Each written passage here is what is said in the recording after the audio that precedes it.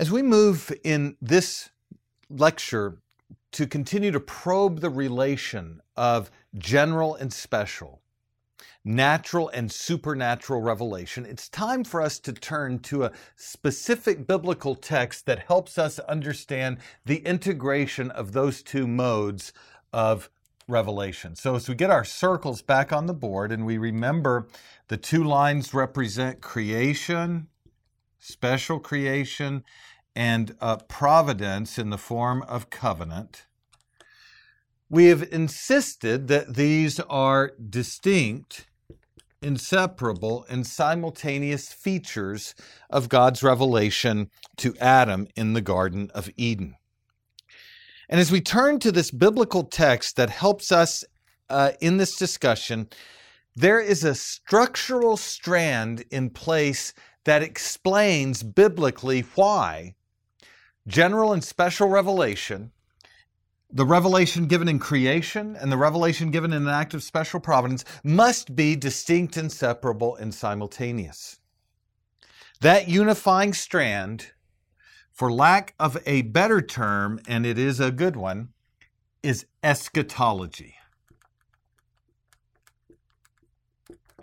Eschatology. The theologian who most profoundly expressed the way eschatology unites these diverse strands of natural and supernatural revelation was not first Cornelius Van Til, but Gerhardus Voss, Van Til's favorite professor while at Old Princeton. And I want to probe the significance of what Voss flagged as the key text, the locus classicus, for understanding the Pauline eschatology of nature and, by extension, covenant of works.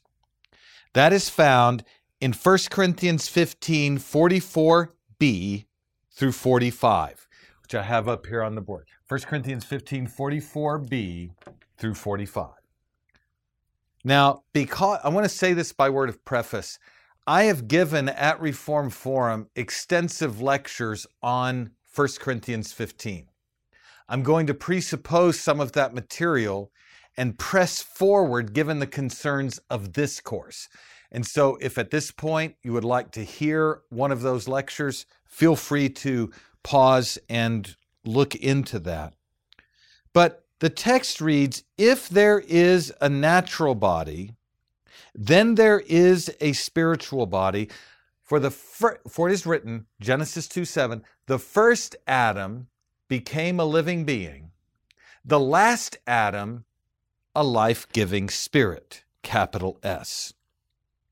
In the context of the passage, Paul's argument is that the contrast between the natural and the spiritual bodies of verses 42 through 44a is concluded, and he introduces a new comparison and contrast. In 44b, Paul widens his view to say if there is a natural body, then there is a spiritual body by adducing proof from Genesis 2:7 that the first man, Adam, became a living being. Genesis 2:7, of course, is what Paul is invoking.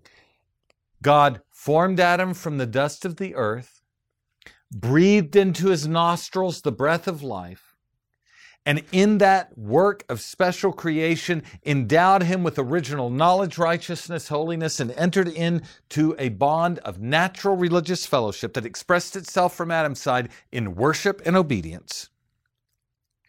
And the internal logic of verses 44b to 45 is this: that the mode of existence that characterized the first Adam as created by God carries within it the concreated potential to advance to glory, to advance beyond the protological in Eden to the eschatological in heavenly Sabbath rest. That's the logic of this if-then statement. If there is a natural body, then there is a spiritual body. For the first Adam was made a living being, the last Adam by resurrection, life-giving spirit. Geerhardus Vos, in the Pauline Eschatology, which I think by all accounts is his magnum opus, comments on this construction in what I consider to be the richest footnote in the Reformed tradition, or at least very close. He says this, summarizing the theology of this text. The apostle was intent on showing that in the plan of God from the outset, provision was made for a higher kind of body.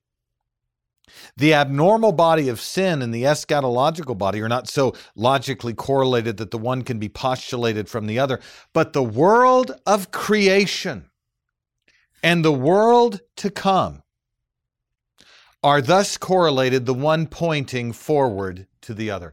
If I were to use a diagram to get this point, Vos is saying something like this, that the earthly, natural, and first, the earthly, the natural, the first, by virtue of creation is ordered to the heavenly, the spiritual, and the last. 1 Corinthians 15:47. Adam was the man of earth, the first man. Christ is the second man of heaven.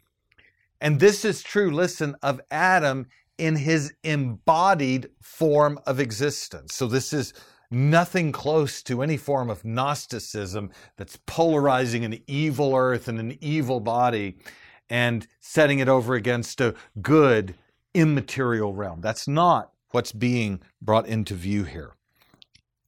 Let me render Vos's language in dogmatic terms that might be easier to grasp. By from the outset, Vos means that provision for a higher existence in glory, the estate of innocency, is ordered to the estate of glory for Adam as man, body, and soul. From the outset means that this provision, listen, was given in the very work of special creation. The provision is concreated. And by provision, Vos means that there was created in Adam a potential to reach glory. Concreated in Adam is not only knowledge, righteousness, and holiness, but created in him, given in his very existence, is the potential for the advancement of his estate. By higher kind of body, Vos means pace all forms of Gnosticism and Manichaeanism. Vos means the body in the estate of innocency, united to the soul, would be transformed into the body, and by extension the soul, in the estate of glory. So in summary, Vos is saying that this text in 1 Corinthians 15, it helps us understand, look, the eschatology of the image endowment that God gave to Adam. And so now Vos is helping us recognize that the creation of Adam itself means that there is an inherent correlation between the probationary estate of innocency and the consummate estate of glory. The natural body of creation carries within it the concreated potential of the body in the estate of glory. And this is true given the act of creational image endowment. There's an inbuilt potential to attain glory. Let me put it in a way that those of you familiar with Vos will instantly grasp. There is an intrinsic natural eschatology to the image. And that eschatology is not a con-natural end. It is the end of glory itself. In the presence of God, entering into heavenly Sabbath rest. Richard Gaffin, one of the most well-known and penetrating students of Voss's theology in the 20th and now into the 21st century, reinforces Voss's point as follows. This is in his Resurrection and Redemption, page 82. And I think this is probably Gaffin's most penetrating work, all things said. He says this: the correlation of protology, first Adam, and eschatology, last Adam, does not necessitate attributing the notions that creation is in need of redemption, or that the works of creation and redemption are identical. These are plainly excluded by what he says in these verses and elsewhere. What this passage does teach is that the eschatological prospect held out to Adam, and which he failed to obtain, is realized and receives its specific character de facto by the work of the last Adam. The following three propositions define the limits of further dogmatic reflection on these verses. 1, eschatology is a postulate of protology. That is this diagram right here. Eschatology is a postulate built in, concreated to the nature of the protological, the creational. 2, soteriology is not a postulate of protology. 3, soteriology is eschatology. In a different course, I would explain all three of those propositions and develop them. In this course, I'll talk only about one. Gaffin argues here there was an eschatological prospect held out to Adam. That prospect inheres in the created order. This does not mean that creation stands in need of grace, but it means that Adam, as the created image of God, carries within him, by virtue of creation, the prospect of advancing his estate, of moving from the protological order of Eden to the eschatological order of Sabbath rest. Second, what Adam failed to actualize through covenantal obedience has been de facto actualized in the work of the last Adam.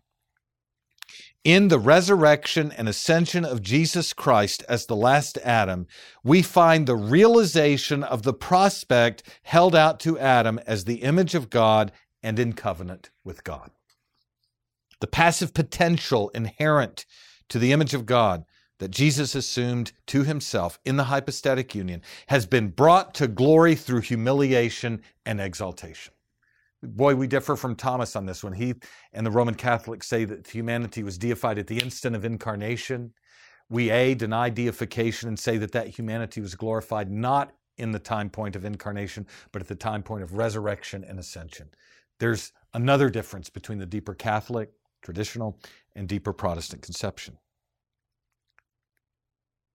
But Gaffin is saying that in the resurrection of Jesus Christ from the dead, that prospect of life inherent in the image of God, that prospect of eschatological life inherent in the image of God, has reached its consummation in Jesus Christ as the firstborn of a resurrection harvest.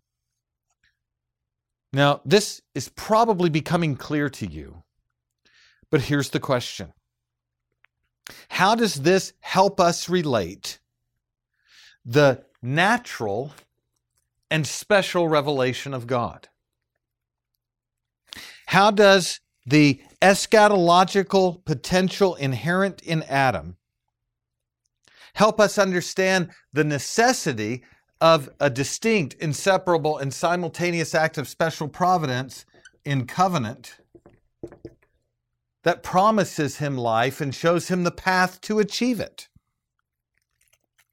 Well, we can say that the construction, the reality that allows for this movement of distinct and inseparable modes of revelation, correlated together, the reality that binds them together, is the eschatological purpose of God in creation and in covenant.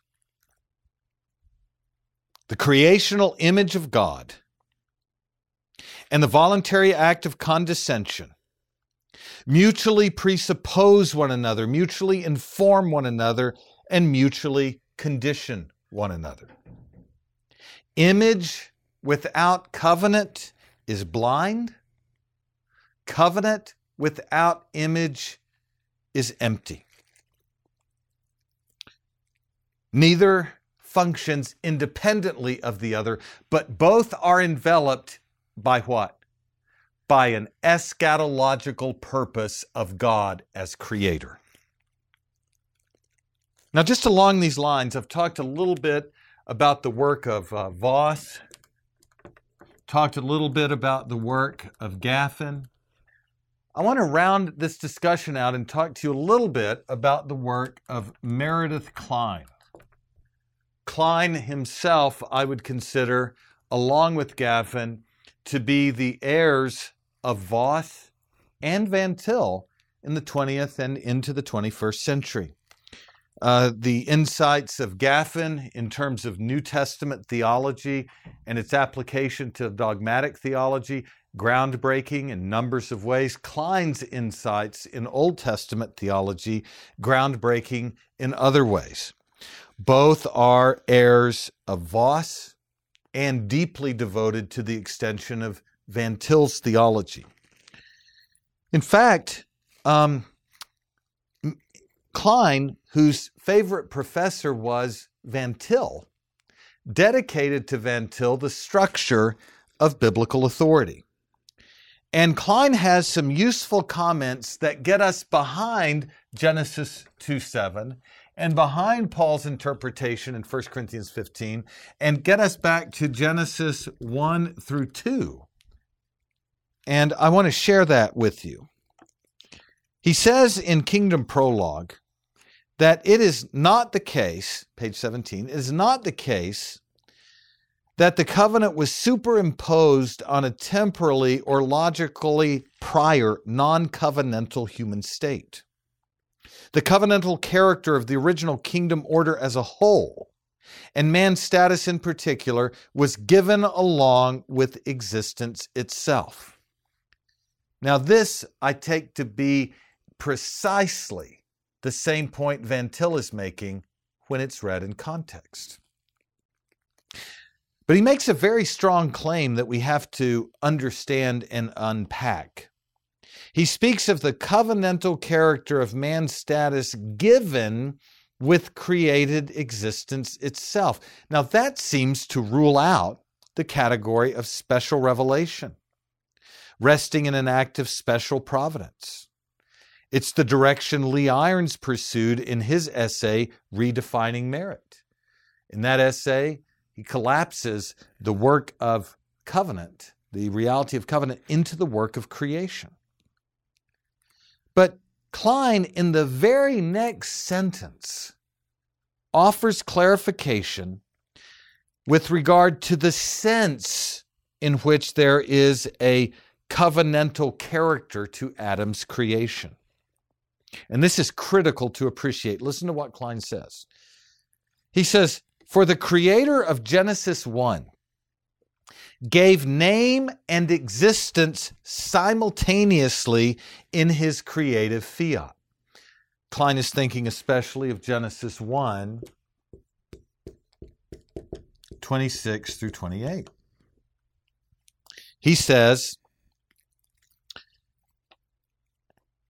his creative fiat names were covenantal fiat names of divine commitment, especially so that the fiat name that called man into being in the divine image. So let me be clear here, and we'll continue to clarify. Kline is not saying anything like the entire covenant of works was concreated in Adam. He's not saying all of creation, without qualification, conveyed the covenant of works. He does not fold the covenant into the work of special creation and deny special providence or specially revealed stipulations beyond creation. He's rather speaking here on page 17 of Kingdom Prologue very narrowly of oath commitments from the divine side. The oath commitments carry the prospect of advancing the image of God through perfect obedience. But Kline by no means says that the covenant of works in its entirety was given instantly to Adam in the work of creation. He's rather making the highly nuanced point that the words that precede Adam's special creation in Genesis 1:26 carry an oath commitment from the divine side and form an eschatological purpose for Adam. And that purpose, as far as I can see, 3 pages later, the integrating conception that Kline proposes is that Genesis 1:26, in light of 2 through 31, is a, quote, covenant-making process that has a sabbatical telos. Covenant-making process. There's a process to God making a covenant with Adam as the image of God, and that process has twin features: creational and providential, concreated and specially revealed. In other words, Kline, like Van Til, is wanting to say that the natural is instantly folded into or assimilated into the covenantal purpose of God, though remaining distinct from it. The covenant-making process includes a special work of creation, image of God, and a special act of providence, specially revealed terms. Regarding the specially revealed terms of the covenant of works associated with the probation, Kline says this: for by doing what was signified by the name of the judgment tree. Who named it? God. Where did he name it? In special revelation in Genesis 2:16 through 17. By doing what was signified by the name of the judgment tree, man would advance the glory of his judicial likeness to the Lord of the heavenly council. Thus, this tree would, like the tree of life, be instrumental in man's maturing participation in the Imago Dei. You see, the creative fiat and image endowment comes with an oath commitment to advance Adam's estate. But Kline is absolutely clear that the specially revealed terms associated with the probation tree, as given in special revelation in Genesis 2:15 through 17, that is the substance of the covenant. So to follow Voss, Gaffin, to follow Van Til, the prospect of advancement is concreated. It's given in the work of creation itself. The eschatological capacity to attain Sabbath rest was given to Adam in the creational image endowment. And in that sense, his very existence was an illustration and exhibition of God's oath commitment to advance him to Sabbath rest. He was created unto glory, Kline's point. But the promise of advancement and the specially revealed terms of advancement are disclosed by the special revelation annexed to the probation tree in Genesis 2:15 through 17. Let me put it this way. Kline is insistent on this point. Adam could not read the terms of the covenant off of creation in and of itself. He could not look to the tree of the knowledge of good and evil independent of God's super added special revelation and know that it was the probation tree. He could not advance his estate by natural revelation and concreated knowledge. He could advance his state only by obedience to the supernatural revelation stipulated in the positive terms of the covenant of life, or the covenant of works, or the covenant of creation. Life brings into view telos, works the modus operandi, creation prior to the fall. the promise of life, was given in a special act of providence. Kline makes this point explicit. Kingdom Prologue, page 107. He says, according to the terms stipulated by the Creator, it would be on the ground of man's faithful completion of the work of probation that he would be entitled to enter the Sabbath rest. If Adam obediently performed the assignment signified by the probation tree, he would receive as a matter of pure and simple justice the reward symbolized by the tree of life. That is, successful probation would be meritorious. Kline could not be clearer that the ground for advancing the estate given in creation is faithful completion of the probationary terms stipulated by the Creator, assigned by the Creator. These terms are assigned to Adam by special revelation. These terms pertain to God's interpretation, God's revelation regarding the meaning, the significance of the probation tree and the tree of life. Knowledge of the probation tree was not concreated. Knowledge of the probation tree could not be read off of nature. Knowledge of the probation tree was not given to Adam in the work of special creation. He could not look within the book of conscience or without simply to the book of nature and know the probation command. Rather, the knowledge of his assignment, the knowledge of his work, came by way of special revelation. Adam had to submit to the word of his covenant Lord in the specially revealed terms of the covenant. That is Van Til's point. That is Kline's point. It's Voss's point. The natural world from the outset had to be interpreted by a specifically or specially revealed word from God in the form of covenant. Kline locates ex pacto merit in the covenantal justice that reveals the character of God. Adam's reward for obedience is not an arbitrary assignment of value, as the voluntarist tradition claims. Because Kline and By Oath Consigned says that Adam, as he was created, was a claimless creature of the dust. Point of Turretin, Westminster Confession 1, Bavinck, Voss, and Van Til. Adam owed God everything. God owed Adam nothing. Adam, as a creature, is claimless before God. Yet, if he obeyed the revealed, positive, verbal revelation of God in the covenant of works, he could merit advancement of estate because the terms of the covenant stipulate the ex pacto justice of God. Just as Van Til says, all of reality must be interpreted in light of special revelation, Kline says Adam's merit must be measured in terms of special revelation, conformity to the specially revealed terms of the covenant. Ex pacto merit flows from the special providential terms of the covenant that reveal God's justice, even as those terms flow from his freedom.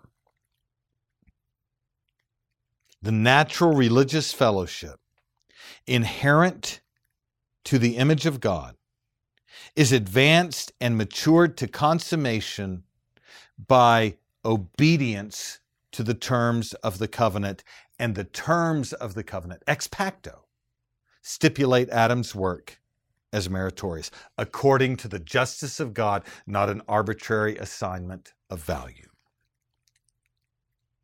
The beatitude of obedient Adam's existence and the existence of his posterity would hinge not on natural obedience, but on obedience to God's specially revealed covenant.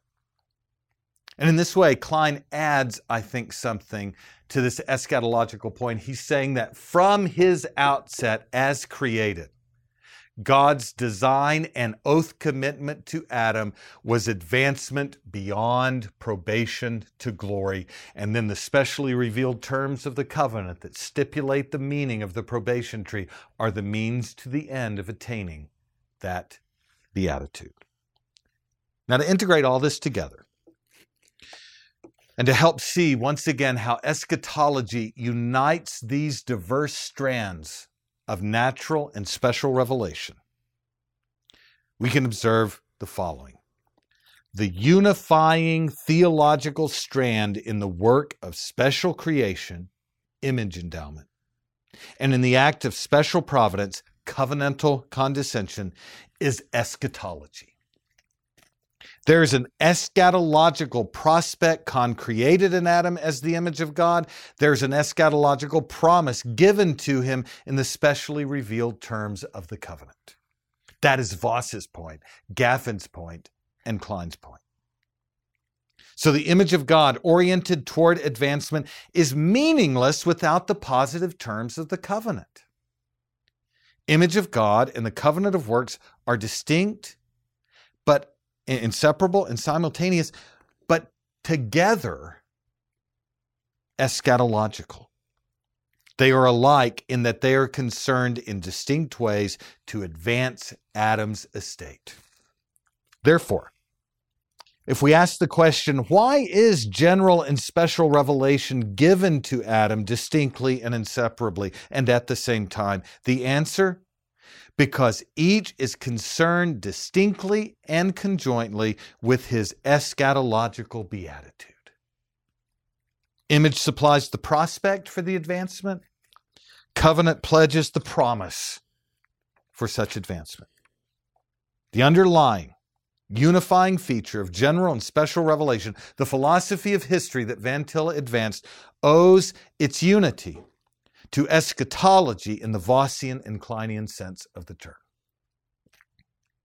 Put in a way that complements this insight, religious fellowship with God integrates the two modes of revelation.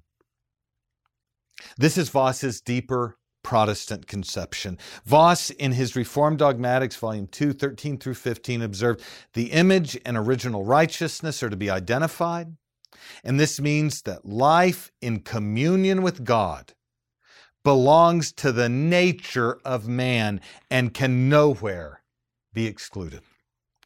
For the deeper Protestant conception, Adam was wholly inclined toward God in righteousness and holiness and knowledge before the fall. He says, according to our conception, our entire nature should not be free from God at any point. The nature of man must be worshiped from the beginning to the end. According to the deeper Protestant conception, the image does not exist only in correspondence with God, but in being disposed toward God, in original, concreated, natural knowledge, righteousness, and holiness. And what does such an endowment require to reach its fruition?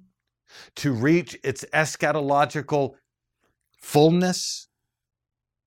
Covenantal condescension on the part of God. As Voss points out in his Doctrine of the Covenant, nothing could satisfy Adam's soul but God himself as Adam's blessedness and reward, and God grants to Adam the desire of his heart in an act of voluntary condescension. The natural religious fellowship, expressing itself in worship, found the means for consummation in the covenant and in covenantal condescension. There's therefore, you see, an intrinsically organic relation between the fellowship inherent in creation and the fellowship advanced by covenant. The unifying feature in both nature and in covenant is fellowship with God that expresses itself in worship and obedience. So the two forms of revelation not only subserve eschatology, but they serve the singular end of the worship of the living and true God. A worship that finds its consummation through covenantal obedience according to God's revealed will. So, eschatology and worship, those features are the primitive features that help us see the necessity of this unity of distinct, inseparable, simultaneous modes of revelation confronting Adam from the very outset of his existence. Let me put it broadly. The image of God in its totality is religious worship of God. That is what the image consists in. That's what all of its diverse features conspire toward. Knowing God, loving God, serving God, worshiping God as righteous and holy, according to his revealed will, both in this age and in the age to come. The creational and the providential are thus together the means to the eschatological end of perfected communion with God. Now, in light of these observations, as we've looked at Van Til, we can recognize that he affirms the autothean persons, the self-contained Trinitarian persons. It is those persons without change who are one God, who condescend and reveal the path to glory to Adam. Natural religious fellowship, concreated knowledge, righteousness, and holiness is met instantly with the special revelatory terms of the covenant of works. And those features conspire to eschatological beatitude. Those converge toward the fullness of that relationship being brought to consummation through covenantal obedience.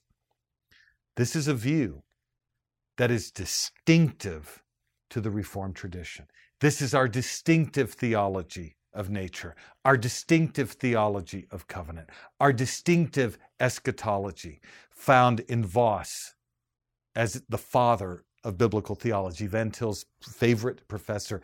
And it's this philosophy of history that we saw in nature and scripture, Van Til applies to Greek, medieval, Enlightenment, and modern forms of thought, whether philosophical or theological. And the beauty of this philosophy of history is that it sets forth the fullness of the Reformed faith when it comes to the revelation of the triune God. And by its very nature, integrates and shows the unity of all diverse forms that oppose it, from the Greek to the medieval, to the Enlightenment, to the modern. It is this deeper Protestant conception, this Reformed philosophy of history, that drives and regulates Van Til's positive presentation of the covenantal revelation of God to image-bearing Adam, that then underlies the whole of the unfolding history of special revelation, which we'll study in courses that come. But first things first, it is on this foundation, and this one alone, that we will build the deeper Protestant conception in its integrity, in its profundity, and its utility for the Church of Jesus Christ.